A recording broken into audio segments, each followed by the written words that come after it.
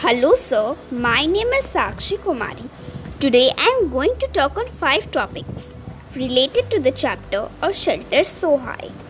My first topic is Changpas. It is a tribe living on mountain. They are always move with their goats and sheep. They get all that they need from them. Milk, meat, skin for tents, wool for coats and sweaters. They graze their goats and the higher and colder places so that the goats have more and softer hair.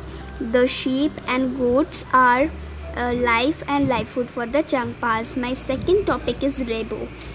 The big cone-shaped tent where the Changpas live is called Rebo. It is big as a flat room of flats.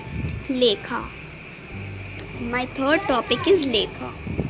It is a place where the Changpas keep their sheep and goats. The walls of the Lekha are made up of stones. My fourth topic is cold desert.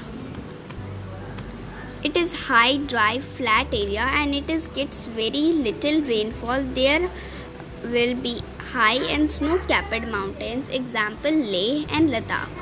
My fifth and last topic is Pashmina wool.